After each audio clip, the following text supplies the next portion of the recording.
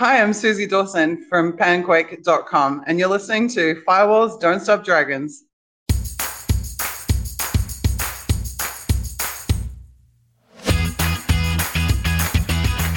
Hello, everybody. Welcome back to Firewalls Don't Stop Dragons. I am your host, as always, Gary Parker. This is episode 312 for February 20th, 2023. And the reason I'm laughing, at the get-go, I literally just clicked the button to launch the Firewalls Don't Stop Dragons swag shop. This is so bizarre, but I've had several people, several followers, listeners or podcast followers or newsletter subscribers, patrons, ask me for various swag and, hey, where can I get a coffee mug or a mouse pad or, a t-shirt with your logo on it? And that just seems so strange. But you can now do those things. You could buy those things and much, much more. Stay tuned after the interview and I'll give you some more information about all of that. I'm just laughing because it's just weird for me to have my logo on clothing items. But anyway, also the book is out, as I've said before. The price fluctuates all the time. It's Amazon. Who knows what their algorithms are? So check back every so often. But it is out. It is available. I've just started getting some reviews. I got a couple great 5-star reviews. So thank you to whoever was that posted those. It's also a great time, by the way, to sign up for the newsletter because I've just updated that as well. Because when you sign up, not only do you get a PDF download with like some top tips for signing up for the newsletter, you also get the first chapter of the book, which plus the preface, and that has been updated. With this new book, I also created a simple little downloadable PDF workbook that just lets you keep track of the tips in the book that you complete, or maybe ones you want to skip. I may be adding some more to that downloadable workbook at some point, but you can get that off the website. And by the way, if you are somebody who has an audience and you would like to formally review my book, like do a blog post somewhere or whatever, there's a request form on my website as well. I'll send you a free PDF of the book to review. So anyway, I've got a few more things to keep you up on. So stay tuned after the interview and I'll talk to you about that. But let me set up today's interview. Today I'll be talking with Susie Dawson, who is the founder of Panquake.com. This is a new social media platform. It has not been launched yet. It's getting close, but it's honestly trying to get back to what the promise of social media was supposed to have been, or at least in my personal utopian idealized view, the way these things should have worked from the get-go. I literally, just prior to recording this interview, got a demo from Susie and Sean O'Brien, who I've had on the show before from Yale Privacy Lab, who's associated also with this project. Gave me a demo of the product. I can't tell you too much about it because I also signed an NDA, but it's highly polished. It's got some really cool, groundbreaking features, and we're going to talk a little bit about some of that today. So I will say up front, we're going to be talking about social media today, and a lot of things surrounding social media platforms today are highly politicized. That's kind of unavoidable when we're talking about social media platforms, shadow banning, account suspensions, mis and disinformation, conspiracy theories, all that stuff. So we will be talking about those topics today, and they can be politically charged, let's say, not just in the US, but elsewhere as well. So just, a little bit of a trigger warning. We are going to be talking about these things, but to me, these things go beyond politics, or at least in the sense that they're not left or right things. They're not conservative or liberal things. These are things that are applied to all of us and affect, society and democracy in general. And, you may come down on some of these issues on one particular way or another, but I think we all kind of agree that, these platforms should be open and fair and transparent and allow us to have conversations or not have conversations as we see fit. And they shouldn't be pushing stuff at us based on, engagement algorithms and things like that. I think there's a lot of common ground to be found here. And technology, like any tool, can be used for good and for ill, like simultaneously. So just keep that in mind as we're having the interview today and try not to look at this through one lens or another. This is really a topic that applies to all of us. And really, what we want to do is we kind of want to remove all that crap from our discussions of social media platforms. It really should not be the central issue. It should really just be about keeping in touch with and following and the people we care about. Now, she also mentions the term FOSS quickly in passing. We've talked about that before. In fact, we've talked about it with Sean O'Brien. It's the FOSS, free and open source software. And also there are, I don't know, 1 or 2 mild swear words thrown in there too. So there are your trigger warnings for this interview. But I really, really enjoyed talking with Susie, and you can tell that she's extremely passionate about what she's doing. And she's found, obviously, a lot of other people who believe, like she does, that we need a change, that we need something different, that we need a new type of social media platform. So with that as your introduction, let's get to our interview with Susie Dawson.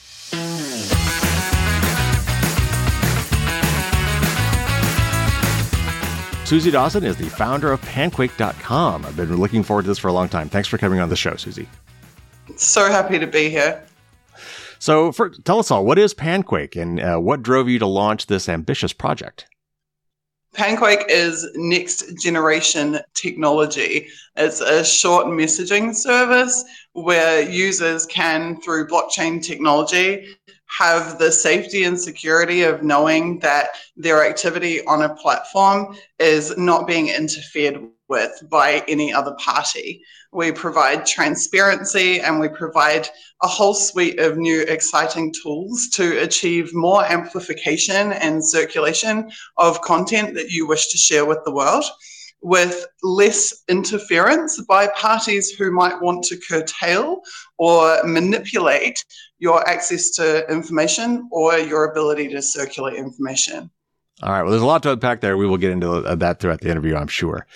So social media was supposed to bring us together. I mean, allow us to find and keep in touch with friends and family. And I think for a time that worked. You know, I think early days that it kind of met those goals, but things obviously went downhill at some point. So, you know, from your perspective, when and why did that all change?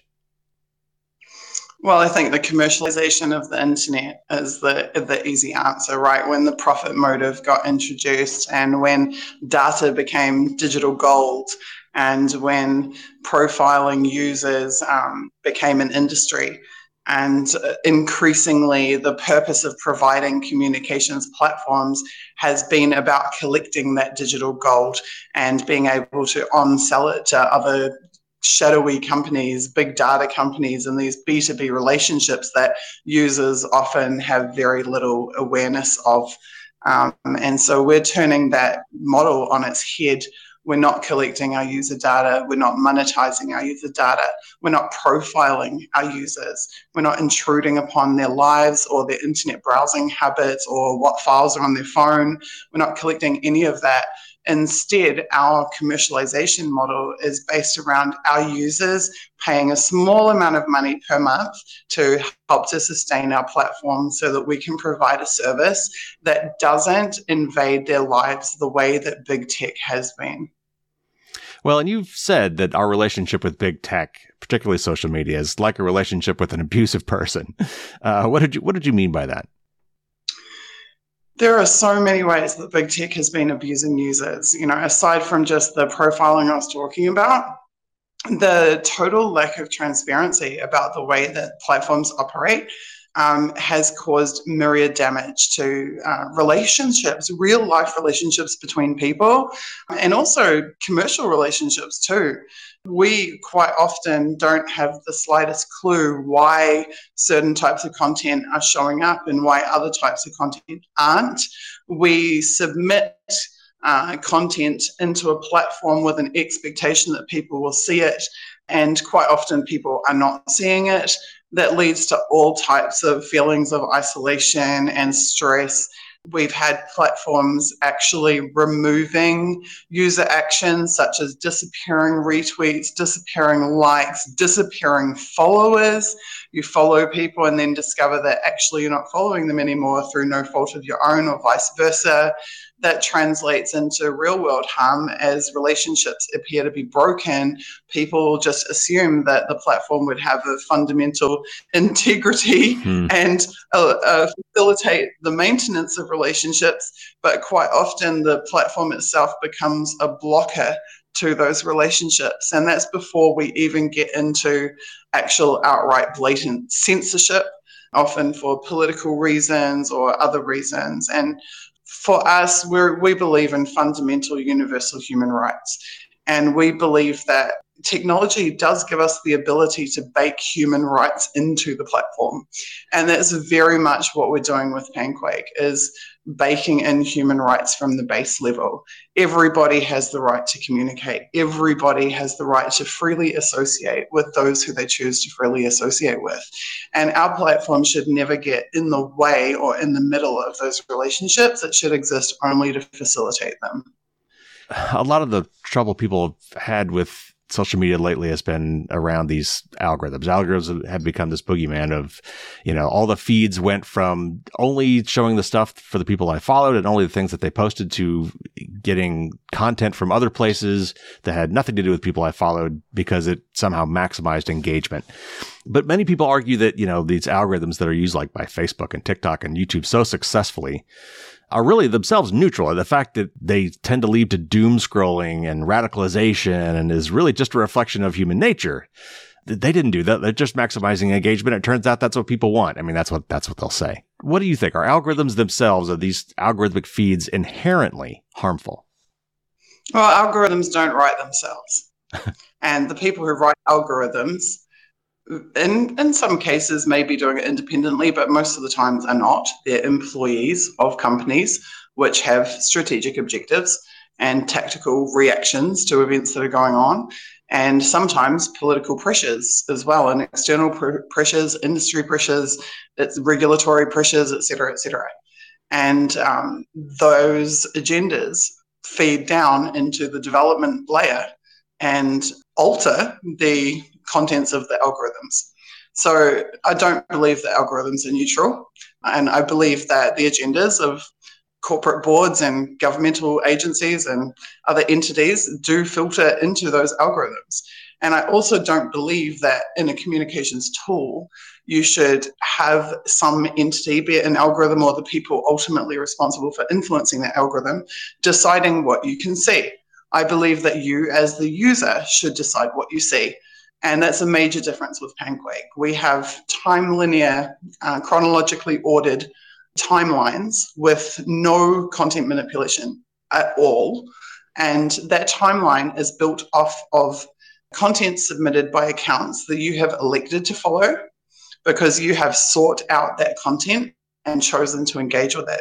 Not because we as a platform have decided maybe you'd like to see it, or maybe you should want to see it, or maybe someone's paying us to get you to see it. And so it's just a completely different mentality. We're creating user-driven social media rather than social media to drive users. Well, just to play devil's advocate a little bit, I think you're absolutely right that obviously the Facebook and these companies, they're advertising companies. These products are free because you're the product. And so, but in particular, your engagement and your intention, you're like literally the amount of time you spent on their platform is what you're paying with, is you're paying with your time, you're with your engagement. So these algorithms are written. I still think there's a possible argument to be made that somebody said, well, let's just, whatever they like, let's just give them more of that because that keeps them on the platform. And it just turns out that people like really bad stuff.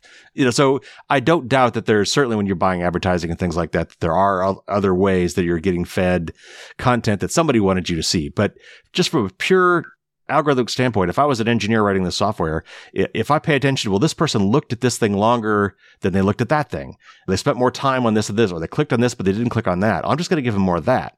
Isn't there something to be said for the fact that somehow humans tend to draw into like a moth to a flame, that they're attracted to crap, stuff that's not good for them? Can you inundate with someone with something and cause an addiction response? Yeah, sure you can. But unfortunately, that's not the only data that's being collected by these companies, and it's not the only data that's being monetized by them. Ultimately, they're after your location. They're after your network. They're after what other networks are in proximity to your network, what other devices are in proximity to your device, what browser are you using, how long are you using it for, what other browsers are you using, what are the fingerprints of those browsers, what is the timestamp on your activity, what hours are you likely to be asleep because you're not interacting with your device, where is your device located when you sleep, at what time of day are they most likely to be able to send you a push notification and have you respond to it. They can profile not only your life, but you as an individual, but they can profile your relationships. They can track, and this has been proven, in study after study after study, the wealth of information that they can get out of a user is absolutely incomprehensible to most people, but something that's critically important for them to understand. And all of those things I listed are pieces of data which Panquake does not collect. We do not fingerprint your browser. We do not retain your session information. We do not profile your network. We do not capture the files that are on your phone. We do not know when you woke up, and we don't want to know when you went to bed. And this is a fundamental ideological difference. We do not want to invade our users' lives. We simply want to provide them with a service to speak to each other. And that, I think, is really worth fighting for, to be honest with you. Oh, for sure. Yeah. And it's not that hard for, Facebook to figure out who you're sleeping with, because there's another phone that's running the Facebook app that's right next to you whose location is proximate to yours. And, so, even if you don't give that away any other way, it's amazing how much correlation you could do with that kind of data. And they do it. And the idea that they have some type of right to collect that information is preposterous. And the idea that users are willingly submitting to it is preposterous as well. It's ignorance of users of the extent to which their privacy is being violated that has facilitated the continuing violations. And it's going to take companies and projects like Panquake, I don't think we are or should be the only one, actually educating users and saying, hey, it doesn't have to be like this.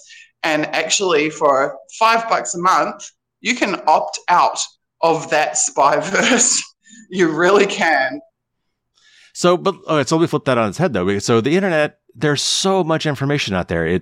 A lot of people would argue if I can't get to it from a search engine, it doesn't exist, because how would I know to find it, right? So there's this huge internet haystack, and there are some good needles out there too. So without algorithms and crowdsourced recommendations, how do I discover new sources of content? It's great that I can follow people I know, but I could certainly argue there are things out there I want to discover. How do I discover those things in your system? Well, there's multiple ways. So if you like cats, you type cats into search and press enter and you get cats. So there's discoverability in that sense. You have a hobby, you type some keywords in, you find some content, maybe you follow some of those people that look good, maybe you don't, maybe you put some different keywords in. Well, yes, we'll have the typical advanced search functions, Boolean search and whatnot. So there's that type of thing. Then there's the fact that we do also allow you to see the actions being taken by the people who you follow, and we even allow you to see actions being taken by people who follow you. So if you want to see what are the people who follow me interested in, what are they liking, what are they sharing onto their timeline, who are they following, you can do that as well. So there's no problems on Panquake finding a rabbit hole to go down. There really isn't. It's just that what is retained on your timeline over a period of time is completely up to your own volition to engineer. That would be a welcome change. Even with all the recent media attention we've had with surveillance capitalism, people still seem to prefer these quote unquote free services, which of course are not free. You're paying with your data, but as opposed to paying for these things, and this is obviously you're going for a pay model. What do you think it's going to take to change that? Do you think that there just aren't valid options and therefore people aren't choosing them? Or what are the challenges of finding people that will go away from these free models that are based on showing them ads on their behavior versus something they're going to have to pay for? That seems like that is going to be, unfortunately, a hurdle. I think that the powers that be would love us to think that actually people just want to be manipulated and abused. And I think that is an abuser mentality that serves them. I'll tell you a little story. 2 years ago, almost basically 2 years ago, I brought an idea to some friends. We had no money, we had no funding, we just had an idea. And I said, guys, this is what I want to do. Are you willing to help? And over 20 people, nearly 30 people who I knew said, yes, we need this. I want to help. They volunteered their time. They gave their skills and attention. And we said, okay, we're going to borrow $2,000 from my parents to register a domain. And we built a little website called panquake.com, and we set up a crowdfunding page. And we went out on our social media accounts and said, guys, we've got this idea. We're going to do a live stream. We're going to tell you about this idea. We did our live stream, we unveiled our idea, and we unveiled our crowdfunder, and we said we need to raise $50,000 to establish the business, register the businesses, get an actual proper business infrastructure so that we can then recruit on developers and start to build this idea out. We thought at best case it would take 6 to 12 weeks to raise that $50,000. We got it in 20 days. Then, over the course of that year, 3,600 people put money into the Panquake crowdfunder so that we could hire developers and build this tool. And that's precisely what we did. We built the tool. We now have gone from an idea and some volunteers to, as you've seen recently, because we just demoed it for you, a fully functional working application, a real piece of software that we can bring to market to change people's lives with. And our crowdfunding campaign, which had a marketing budget of $0, an advertising budget of $0, no PR people behind it, no VC behind it, just literally a group of friends. We got over 1 million hits to the Panquake website in the first year of the project. So what that tells me is that there is thirst for this. There is interest in this. People do want to be emancipated from the chains of big tech. They do want a different future. And a small group of people banding together and being committed to making some change can do it, even without the corporate backing, without the government backing. And we are doing it. Now we're hiring on service personnel, we're setting up all of our back-end service infrastructure, and we're actually going to be able to deliver this. And that's such an exciting thing for us to be a part of, and I'm so happy that we've come this far on that journey. But I tell that story so that you can see that there really is a thirst out there. If you can get 1 million hits on your website with a $0 marketing budget, people do care about this. That's the bottom line. Well, and you've done a lot of other market research, and I want to dig into this a little bit because it's not just this aspect, which is obviously an extremely important aspect of what you're going to offer and how you're going to differentiate from the existing surveillance capitalist system we have now. But you identified several, over a dozen things that people hate about current social media. Walk us through some of the market research that you've done and some of the things that you're specifically trying to address where a lot of the current systems fall short. Well, I mean, God, the problems are absolutely endless. And the complaints and gripes are widespread and easy to come across.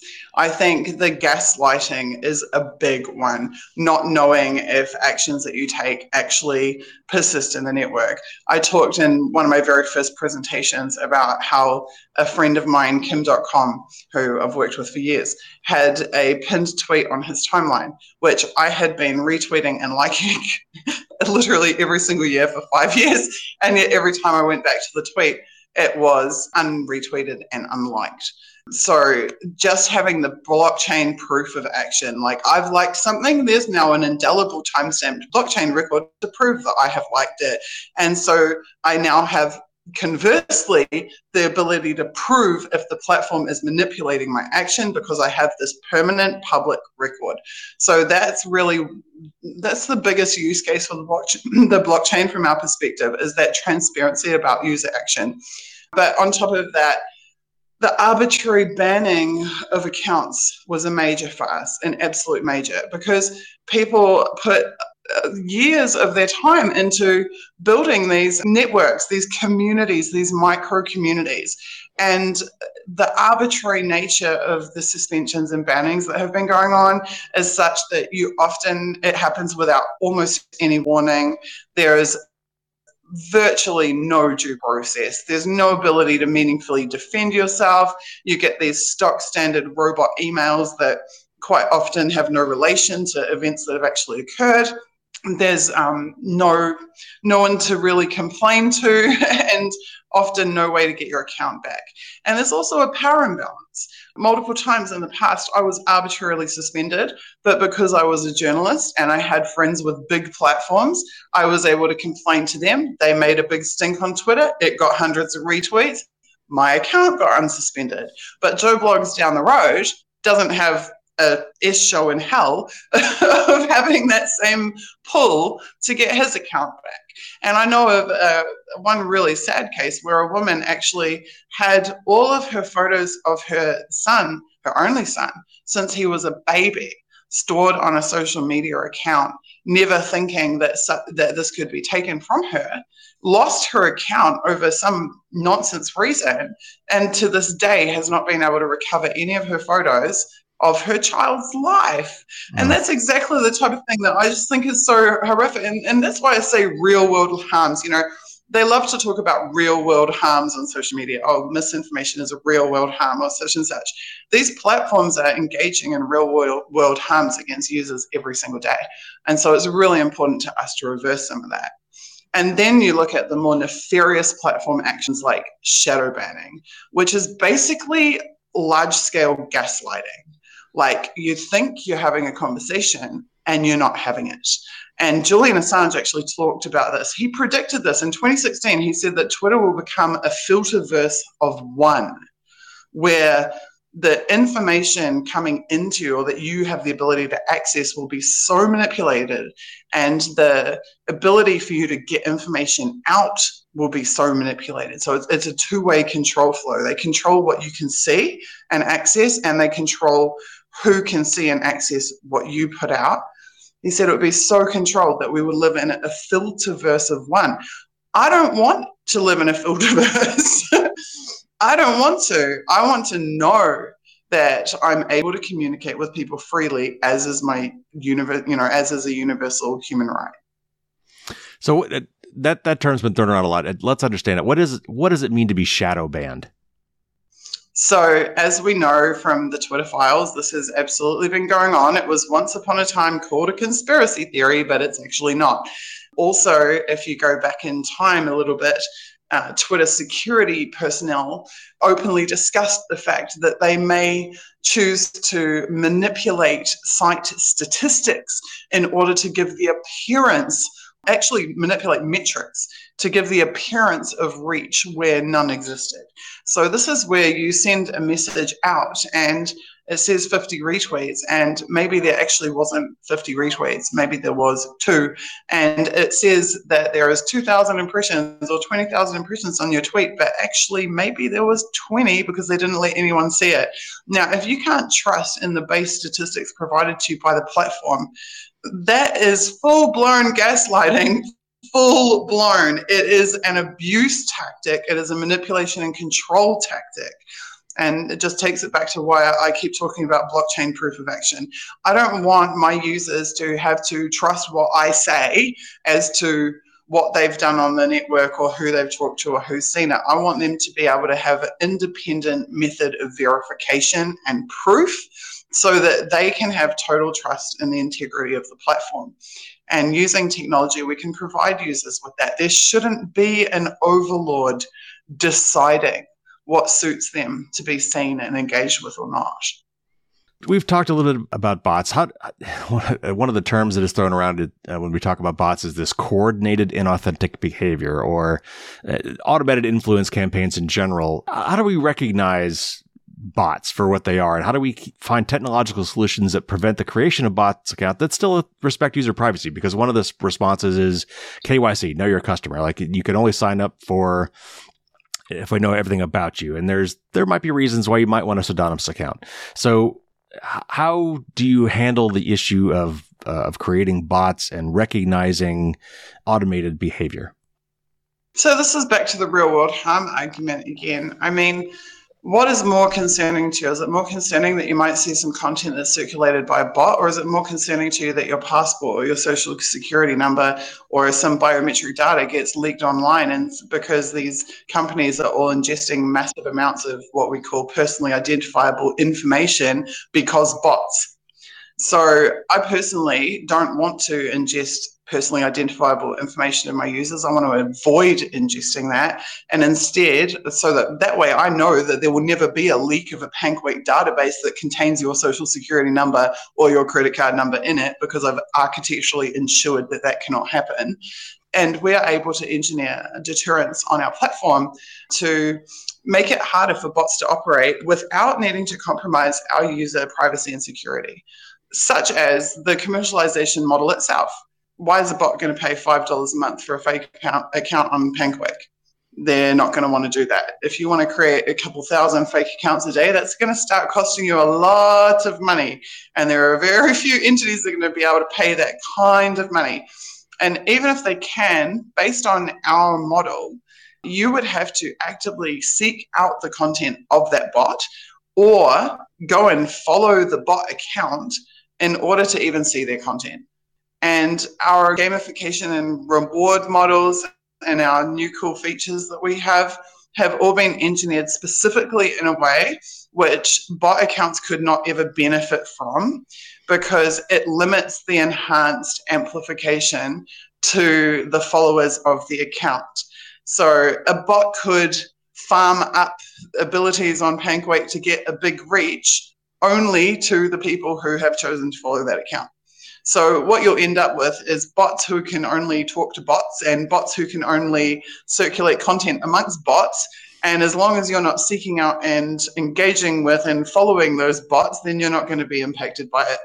And we can do all of that without asking you to stick your passport in our application. So I think it's about just coming up with smart solutions. I mean, this is what we do as technologists. We innovate. We come up with solutions.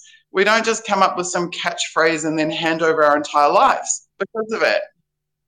So what about so in some cases there are going to be brands, for example, that want to be verified. They want the blue check mark or whatever. Do you have a notion of that whatsoever? If Nestle or Coke or whoever, if some brand name wants to be have a verified account, is there a notion of that in Panquake? We have something we call self-verification. And self-verification allows any user on the platform to become verified. But we don't decide who gets to be verified or not. Instead, they just follow a simple process to verify themselves. And again, this is about coming up with smart, innovative solutions that other people haven't thought about to solve a problem. It's a problem to me that Twitter wants a copy of my passport and to know my date of birth to verify me. I don't believe that's necessary. So how do we handle it? We handle it by allowing you to make a post or to add a link to a post on any other of your established social media accounts that verify to people that you are in fact who you say you are on Panquake. For example, if I have a Facebook account and I've got a bunch of followers, which I did before I stopped using Facebook, I could go to Facebook and I can say, hey, I'm Susie3D on Panquake. Here's the link to my timeline. Go follow me. Then I take the link to that Facebook post and I upload it into I add it into my Panquake bio. And now I have a self-verification tick. Users mouse over that tick on my Panquake profile. It shows them the URL to my facebook.com post from the Susie Dawson Facebook page. And now people can go out to that link, check it out, and verify for themselves that I am, in fact, who I say I am.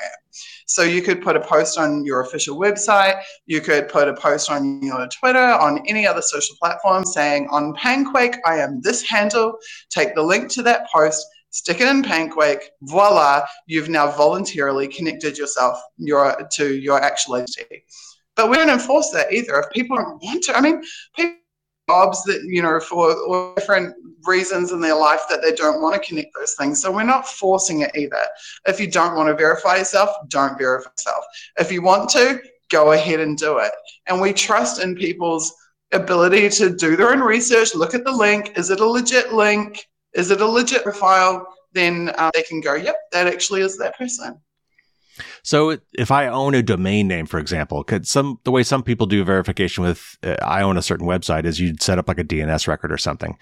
So are there ways for me to, for Coke, if I own Coke.com, is there a way for Coke to put a special something in their DNS record or some special, they may not have a blog, for example. Is there a way for me to say, I own this website and that is my verification? Is there a way to kind of do it that way as well? So impersonation is abuse, and we are moderating on Panquake for certain types of abusive actions and for content which is completely just beyond the pale, such as child abuse images, etc. That's just going to be gone in a heartbeat. So it's not that we're anti-moderation as a whole or that we won't take action for abusive conduct. We absolutely will. But what we won't do is censor people or attempt to control people, and that's the difference. So the other thing too is I don't want I'm happy to have corporations on Panquake, but they'll be there on the same terms as everybody else. I don't believe that corporations have a greater right to speech than individual human beings. And I don't believe they should be pandered to, and I don't believe that our system should be engineered for their benefit. I believe that it has to be a level playing field across all users, whether they are Joe Blogs down the road or whether they are Shell Oil. They need to be subject to the same rules and conditions and to have the same opportunities as well. So if a corporation can attract more followers, more power to them. If they can have a bigger voice because they earn that bigger voice, okay. But my platform is not going to lend itself to facilitating them having a bigger voice than anybody else on the platform. Does that make sense? Sure. Yeah.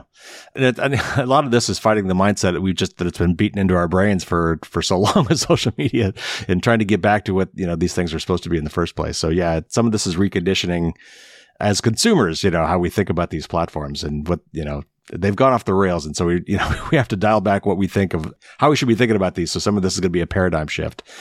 A good one that needs to happen. You're right that it's a paradigm shift backwards because, I remember the days when people rented some bandwidth from their ISP and made their own homepage.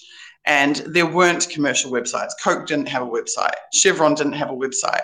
But Joe Blogs down the road had a little website. He had a little web page that he could give links to his friends, and his friends could come and check out and see what he had voluntarily posted there. And in those days, generally speaking, we administrated our own data. We were our own sysadmins. We were in control of our own data. And I believe that that's how things should be.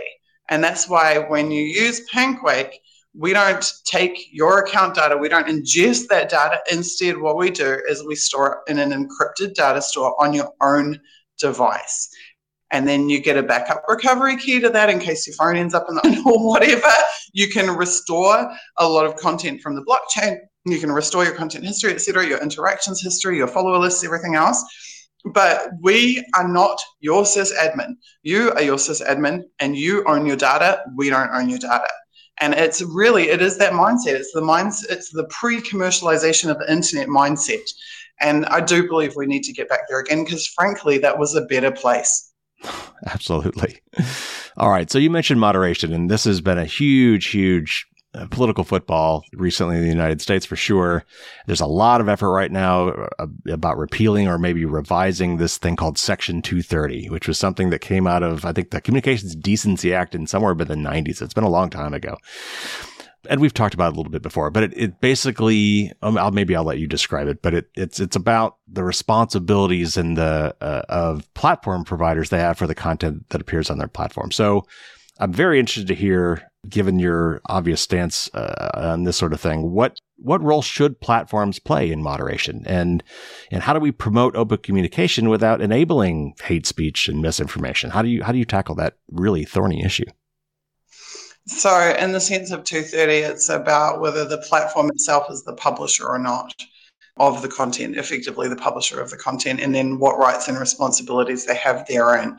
Personally, I don't believe that a platform should facilitate or knowingly facilitate crime. So I'm not okay with being party to crime.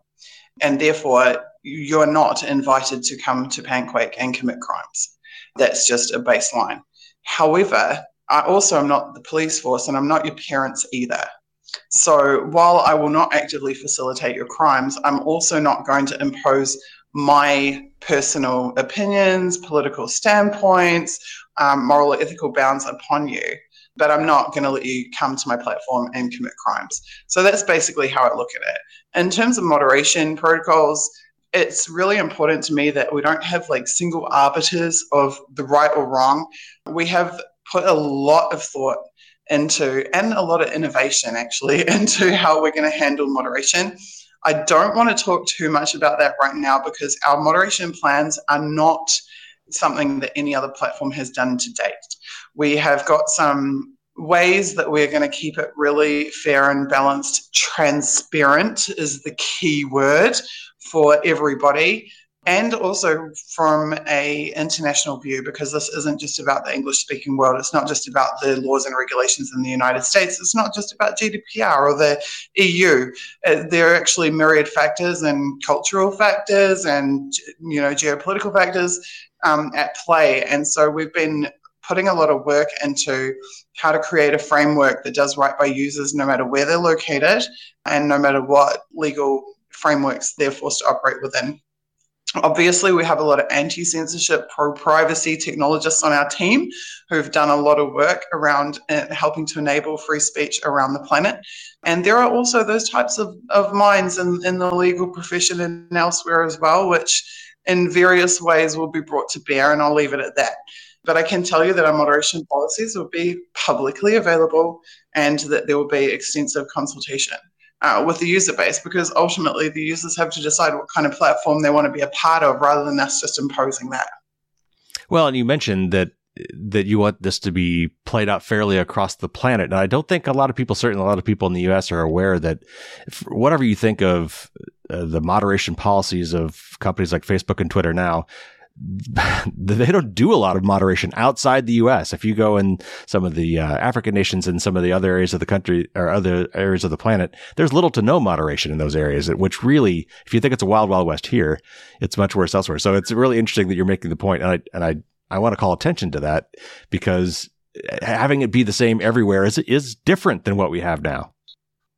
Yeah, there is a whole big world out there. And, sometimes lack of moderation has also been weaponized by governments with agendas in certain areas of the world. Sometimes they have deliberately pushed things in one way or another to affect outcomes via social media, using, I hate to say it, information warfare strategies. So very aware of the way in which they play both ends of the field to their benefit.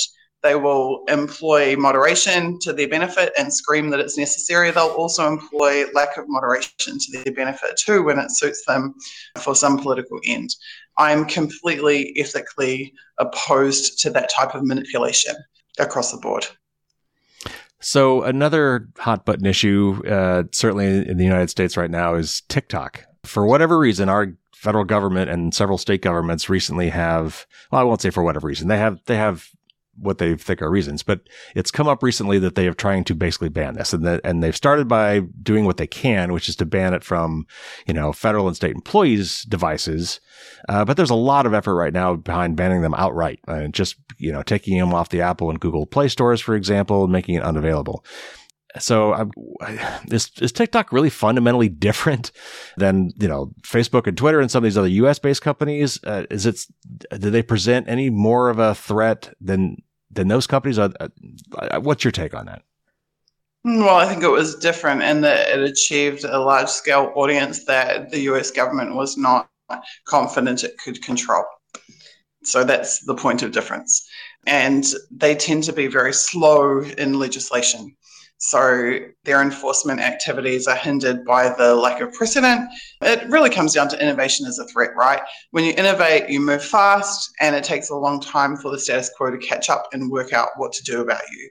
And I think that's exactly what the case is with TikTok. Is TikTok as fundamentally different as the powers that be purport? I actually don't think so. I don't see how it's any more or less abusive than anything that was offered up by big tech already. I think you just see a bit of huffing and puffing over the fact that it coming from a different territory and different jurisdiction, that they didn't feel that it was in their own camp, and that itself made it threatening. I don't see it as being dramatically different for users. At the end, it's still algorithmically driven. It's exactly the same type of content manipulation as you see anywhere else. So I see it all as much of a muchness personally.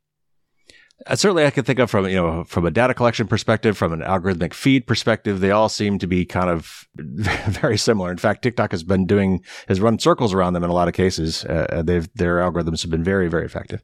But the one thing that keeps coming up that does give me some pause is China certainly is a more repressive regime, and some people worry that there is a direct connection between ByteDance, the owner of TikTok, and the government in China. So, meaning that perhaps, despite the social media aspects, maybe there is a data collection thing going on. Maybe there's the harvesting is not so much for engagement, but may also be used for blackmail or for national security reasons. Does that land with you at all as a potential difference with them or not? What I see is people who engage in abusive behaviors complaining that other people are engaging in abusive behaviors. I'm sorry, but that's how I see it. I mean, we know from the Snowden releases that the NSA is spying on every single US citizen and then storing that in a permanent record in Utah for all time so that 30 years from now, they can come back and tell you what you did at 9 a.m. on a Tuesday when you were 5 years old. They're spying on your children, on your grandparents, on everybody else. And then, I mean, spying is not a passive endeavor. They don't just collect information because it's a hobby. They collect information because it can be utilized in a variety of different ways. And the outcomes of those ways are to their benefit and not to your benefit. So the question then becomes, when you have abusive governments who are spying on every citizen, if we're going to draw differentiations between them, what is the differentiation? Whether they're going to kill you or whether they're going to find some other way to harm you, whether they're going to jail you. I mean, the US is not without political dissidents. It's not without people who've rotted in a jail cell for 30 years or who've disappeared. If you're a streamer from Ferguson, you might have been burned to death in a car by now from a police department that will never be held accountable. And like, I'm sorry to put it so blatantly, but if you're Julian Assange sitting in a cell, having had the CIA devise ways to kill you, having been tortured for years because you're a publisher and a journalist, then how are you feeling about US government versus Chinese government right now? What it seems to me is that in every country in the world, there are powerful people who are determined to stay in power. And they use extremely immoral means, including via advanced technology, to maintain their grip on power and make more money. And I don't see that as being necessarily a cultural issue. What scale they manage to do it on because of the respective size of their population, or what particular methods they employ to do it, do not seem to me as much of an issue as the fact that all of them are doing it in the first place. And therefore, rather than pick shades of criminal or rank them from 1 to 10 in nefariousness, I would rather find ways to counter the larger problems, which are the violation of the human rights of citizens all around the world, regardless of what country they're from, by big technology companies that are inflicting these abuses upon their populations and international populations. So let's I'm talk. sorry, What's that? I'm sure that it may come across as like too principled of a line, but that's really what I see it. Am I going to prefer an American oppressor to a Chinese oppressor? No, I'm going to feel oppressed. Well, and that a lot of this stems from your background as an activist and journalist, I'm sure. So let's get back to a couple more technical aspects of this, because these are some other topics I've been wanting to explain to my audience. And one of them is the Fediverse. When Twitter started imploding, Mastodon popped up. Of course, it'd been there for a while, but it became like, this is the one everyone was going to the point where Twitter was actually for a while banning people that were even mentioning that they have a Mastodon account as well. They've since stopped doing that. But nevertheless, it was obviously Twitter, Elon Musk in particular, apparently thought it was a threat. But Mastodon is part of this thing called a Fediverse. And so I want to talk a little bit about what that is, because I know that is something that perhaps similar to what you're talking about. What is the Fediverse? What does it mean to be part of the Fediverse? How is it better than a centralized platform? And maybe what are the downsides? How is it are there any, when you start talking about a decentralized system like this, are there downsides to that? So whenever you have points of centralized control, have large numbers of users, it invariably turns against the interests of those users. When you have decentralized points of control, then you have different sets of rules and different sets of administrators and different flavors of community that you can join and be a part of. The Fediverse connects those different communities and allows them to talk to each other. At a systems level, messages can be sent between different applications that can be read and understood and utilized by those applications. So everybody's kind of sharing with each other across these different communities, rather than being stuck within the rigid walls of one system that, for reasons of wanting to monopolize their user base, doesn't allow communication between systems or effective communication between systems. Obviously, we believe in decentralization. We think it's healthy for humanity and for communities. And we similarly want our application to be able to share messages and communicate with a whole host of other systems as well.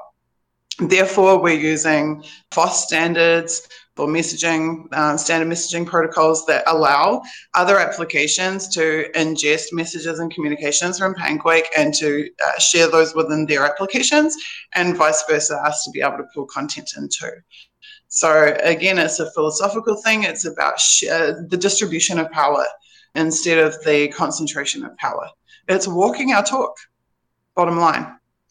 So I want to dig into that a little bit more because I want people to understand how this functions, because it's so alien to, I think, what most people think about today, because it's not the norm when you think about most current popular social media. So let's take Twitter and Mastodon. So Twitter is centralized. There is one company that runs Twitter. It's a private company. They can do whatever they want. They can ban people if they want. They're a private company. A lot of people will talk about free speech or whatever. And of course, in the United States, free speech is the First Amendment is about the government not preventing you from doing or saying what you want, not a private company. But nevertheless, because it's a private company, they can, at their whim, suppress speech, suppress users, whatever they want. Mastodon, as one part of the Fediverse, and there are other applications that are part of the Fediverse beyond just Mastodon. Mastodon is this decentralized thing where different groups or people, individual people if you want, you could set up a Mastodon instance that will talk with other Mastodon instances or not. And as the owner of a particular instance, I can say, yeah, I want to talk to all these instances except that one. I don't like that one. That's right. So at that level, help us understand a little bit more functionally how this works. If I sign up for Mastodon, who am I really signing up with? Where does my account live? And how does that account be visible to any other Mastodon instance? Or Panquake, if you want to use Panquake. Panquake and Mastodon are not directly comparable, except they are interoperable, if that makes sense. So we're not using a Mastodon model per se. But to answer your direct question about Mastodon, you've got two options. You can either join someone else's Mastodon server, in which case, ultimately, yeah, they've got your data, and yeah, you have to live by their rules.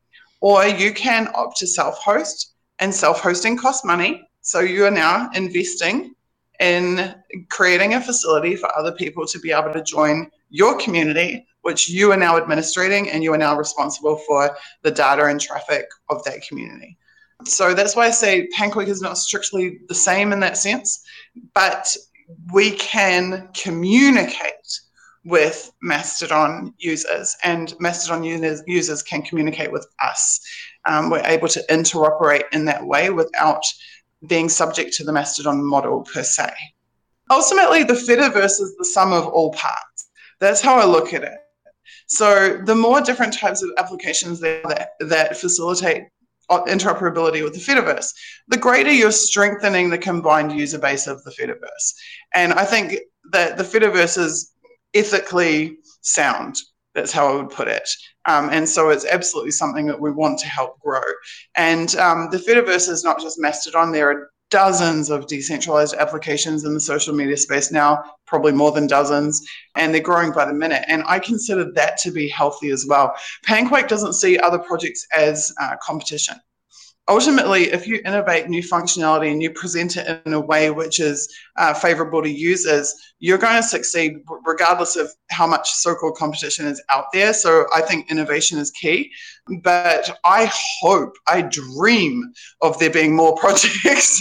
I want there to be more projects, because the more projects there are, the more people working on these types of issues, the greater chance of the collective success and the greater chance of us not being able to be crushed under the boot of empire, so to speak. The greater chance we have of surviving in a sustainable way.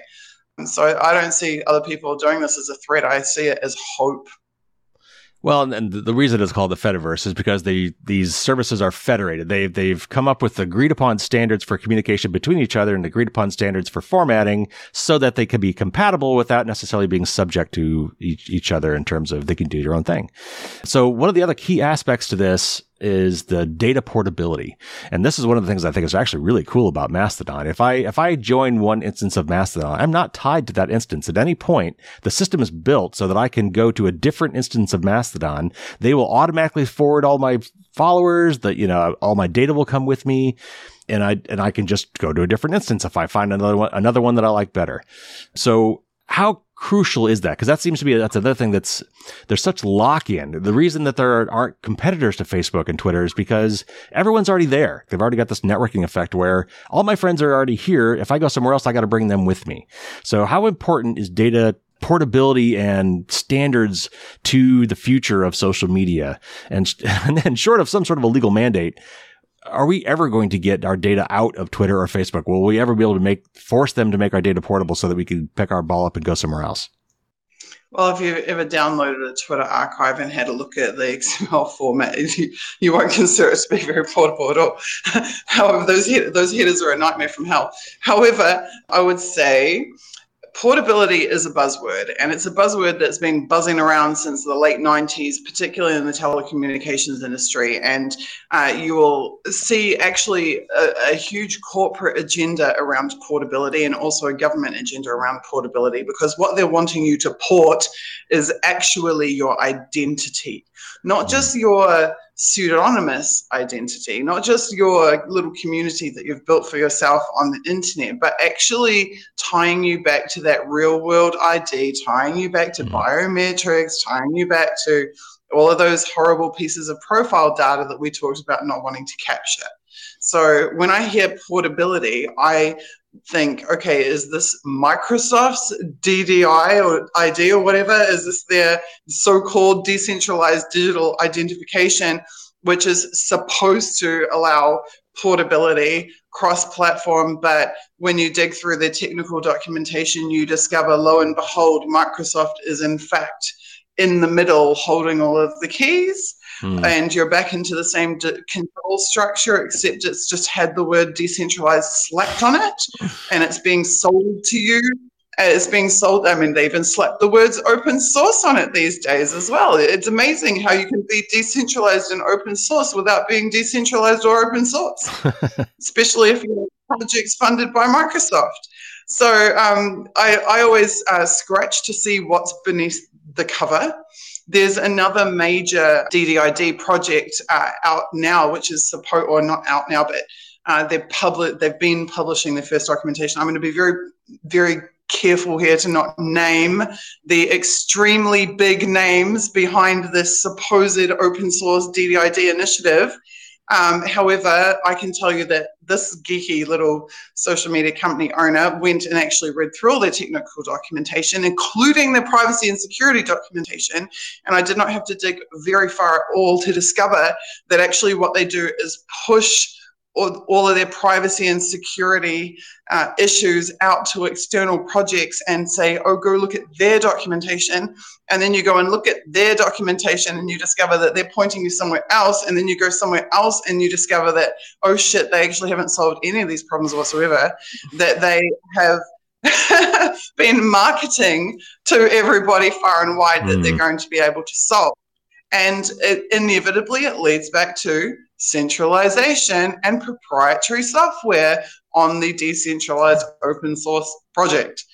So, I mean, for me, Panquake is about being what we actually say we are, showing the goods and not pointing at someone else and saying, go check them out. Us using standards which allow us to interoperate does not mean that we are foregoing in any way privacy or security.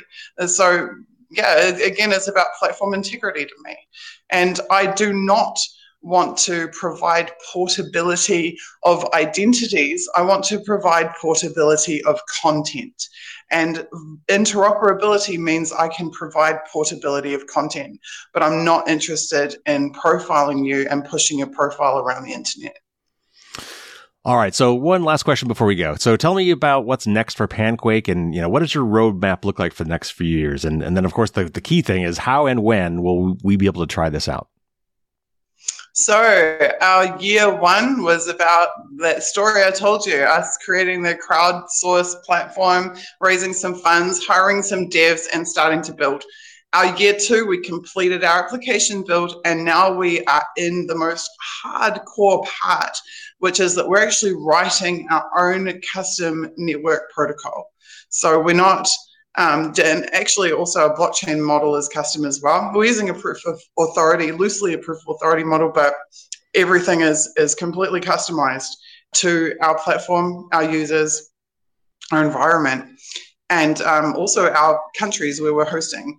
So we right now will complete the network build, we will complete our blockchain performance testing, and then we will move into our beta release.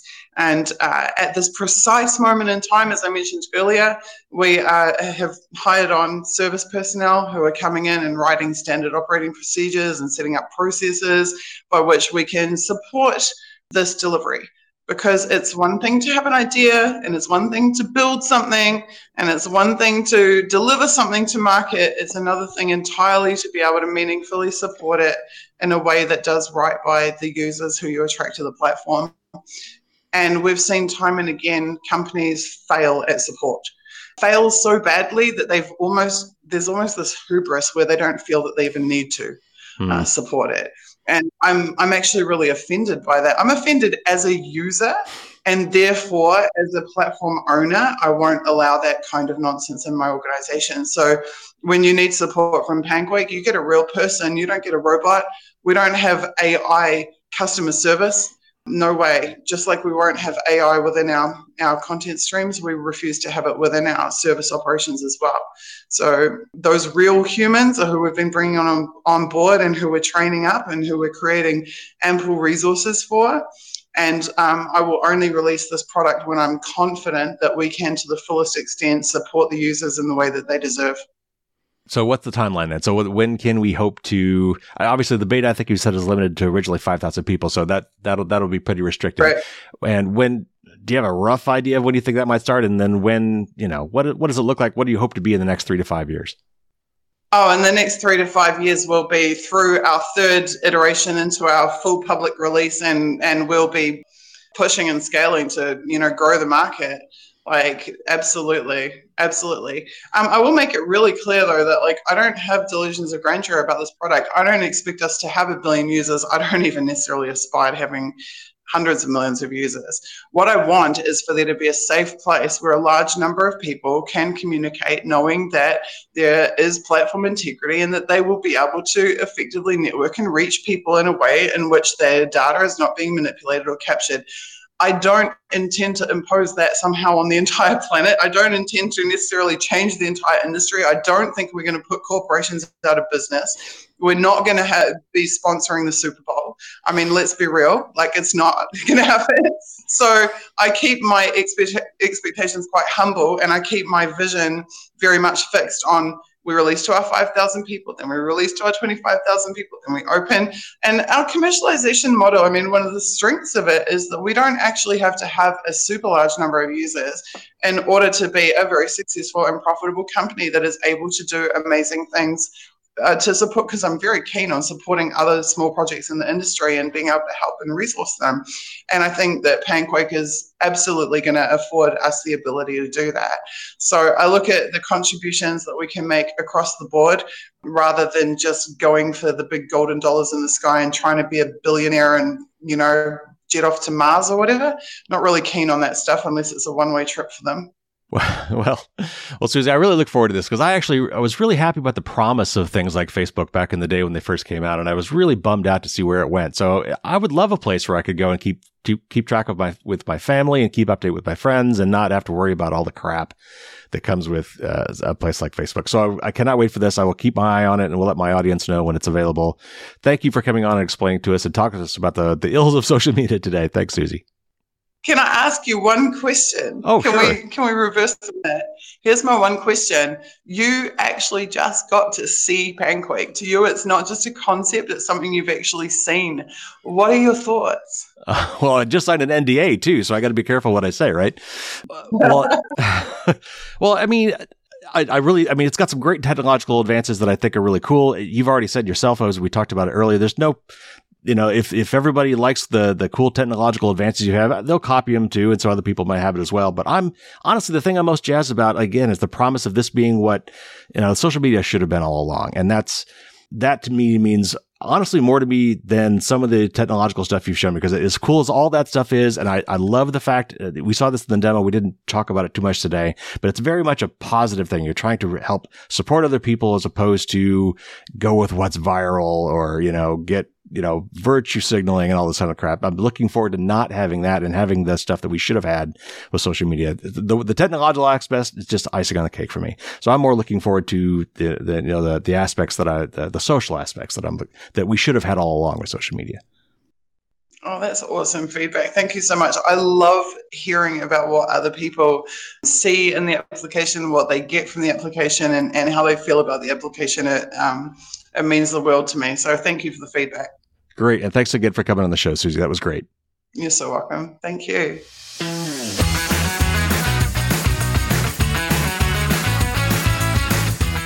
Thanks again to Susie for coming on the show. I didn't realize, honestly, until we were doing the interview, that she had been isolating herself and not doing that many interviews. So I was very pleased that she elected to come on this show. At this point, I'm basically, shut up and take my money. I really am interested to see this come out. I will definitely be a supporter. I've already actually contributed to their crowdfunding campaign. I was one of the people that threw in some money to help get them started. I'm signed up to be on the list of beta on the first beta trial. I don't know if I'll make the cut, but at some point I will get in there, and I'm very interested to see how this all works. And I have high hopes that we actually can get back to having a platform that serves us, the users, and not any other interest, corporate, government, whatever. It should serve me. That's what I'm looking forward to. As always, I've recorded some bonus content for my patrons. I asked Susie some other questions, like whether Panquake is going to have any specific features maybe to support journalists and whistleblowers. I know that she's got a kind of a soft spot in her heart for that, being somebody in that space herself some years back. So the bonus content for the patrons usually comes out on Thursday mornings. And basically every week I've got a bonus podcast for my patrons. So becoming a patron is not only a great way just to support our mission here, but it's also a fun community of other like-minded people. I mean, we share information, we discuss relevant topics, we even have a book club. I solicit ideas and feedback from my patrons. So it's a great chance to, interact and even influence the direction of the show. So anyway, if that's something that interests you, check out Firewalls Don't Stop Dragons on Patreon. And you can find out more by going to fdsd.me/support. And of course, there's links to all this stuff in the show notes, including some of the stuff we talked about today with Susie, and a link to panquake.com and a video that she recently put out that you might find interesting. So a couple more things before we go. Real quick. First of all, I have opened the Firewalls Don't Stop Dragons swag shop. So I've had several people approach me over the years and, saying, hey, Carrie, where can I buy a sticker? Where can I buy a coffee mug? Where can I buy a shirt or whatever with your logo on it? Especially once I actually had like an official logo. So I finally looked into this and I found a cool little place that will basically take care of everything for me. Because the last thing I wanted to do was have to worry about drop shipping stuff. Anyway, there's a company called Spreadshirt or Spreadshop that does this stuff, and it makes it really easy on me. And basically, I just upload my logos and pick what products I want to put those logos on, and they handle all the collecting of money, running the store, shipping the stuff, all that stuff for me. So it's kind of hard to not do it when it's that stupid easy. So anyway, if that is something that you're interested in, if you're one of those people who had reached out and asked me about this, go to fdsd.me/merch, MERCH, which is a lot easier to remember than firewalls-don't-stop-dragons.myspreadshop.com. But you can find all sorts of stuff there. And in fact, there's even products I didn't pick, believe it or not. So if there's something you'd like to put my logo on that you don't see there, reach out to me and I'll see if they offer that, and I'll just add it to the store. This shop runs promotions all the time. They vary. Right now, there's 15% off if you click the little redeem button, but they've got other things too. Sometimes they do free shipping and other kind of things like that. So just tune in every once in a while and you'll find other deals. I do make a little bit of money on this stuff, but it's minimal. I'm mostly doing it, honestly, just because it's fun and because some of you guys have asked me to do it. I do think it's just weird to even think that I've got my logo on some of this stuff. It's just funny to me. But I will flip out the first time I'm walking down the street and I see somebody wearing something with my logo on it. But if I do, I will try to say hi if I see you. All right. Also, a couple weeks ago, I mentioned that I had Nate from the New Oil on my show. I was actually completely wrong. I was mixing him up with Seth from Seth for Privacy. They both have 4-letter names. I don't know.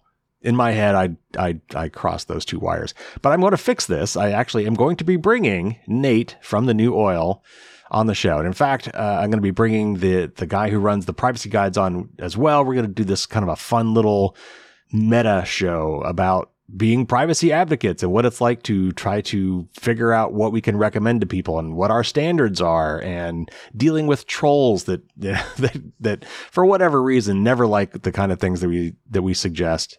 I hope you'll find it interesting, but we're going to have a little panel discussion on that coming up soon. I also just recorded an interview with the founder of Standard Notes. I've really had a lot of opportunities lately to interview the CEO and founder of various privacy products and services. That's been great. I'll be speaking soon with a representative from Bitwarden, and I'm also in talks with a couple high-profile cybersecurity experts. We've got some great interviews coming down the pike. So if you haven't already, subscribe. That way you won't miss any of this. All right, we're already running a little bit long, so thank you everybody for tuning in. Take care out there. Stay safe. And until next week, as always, don't get caught with your drawbridge down.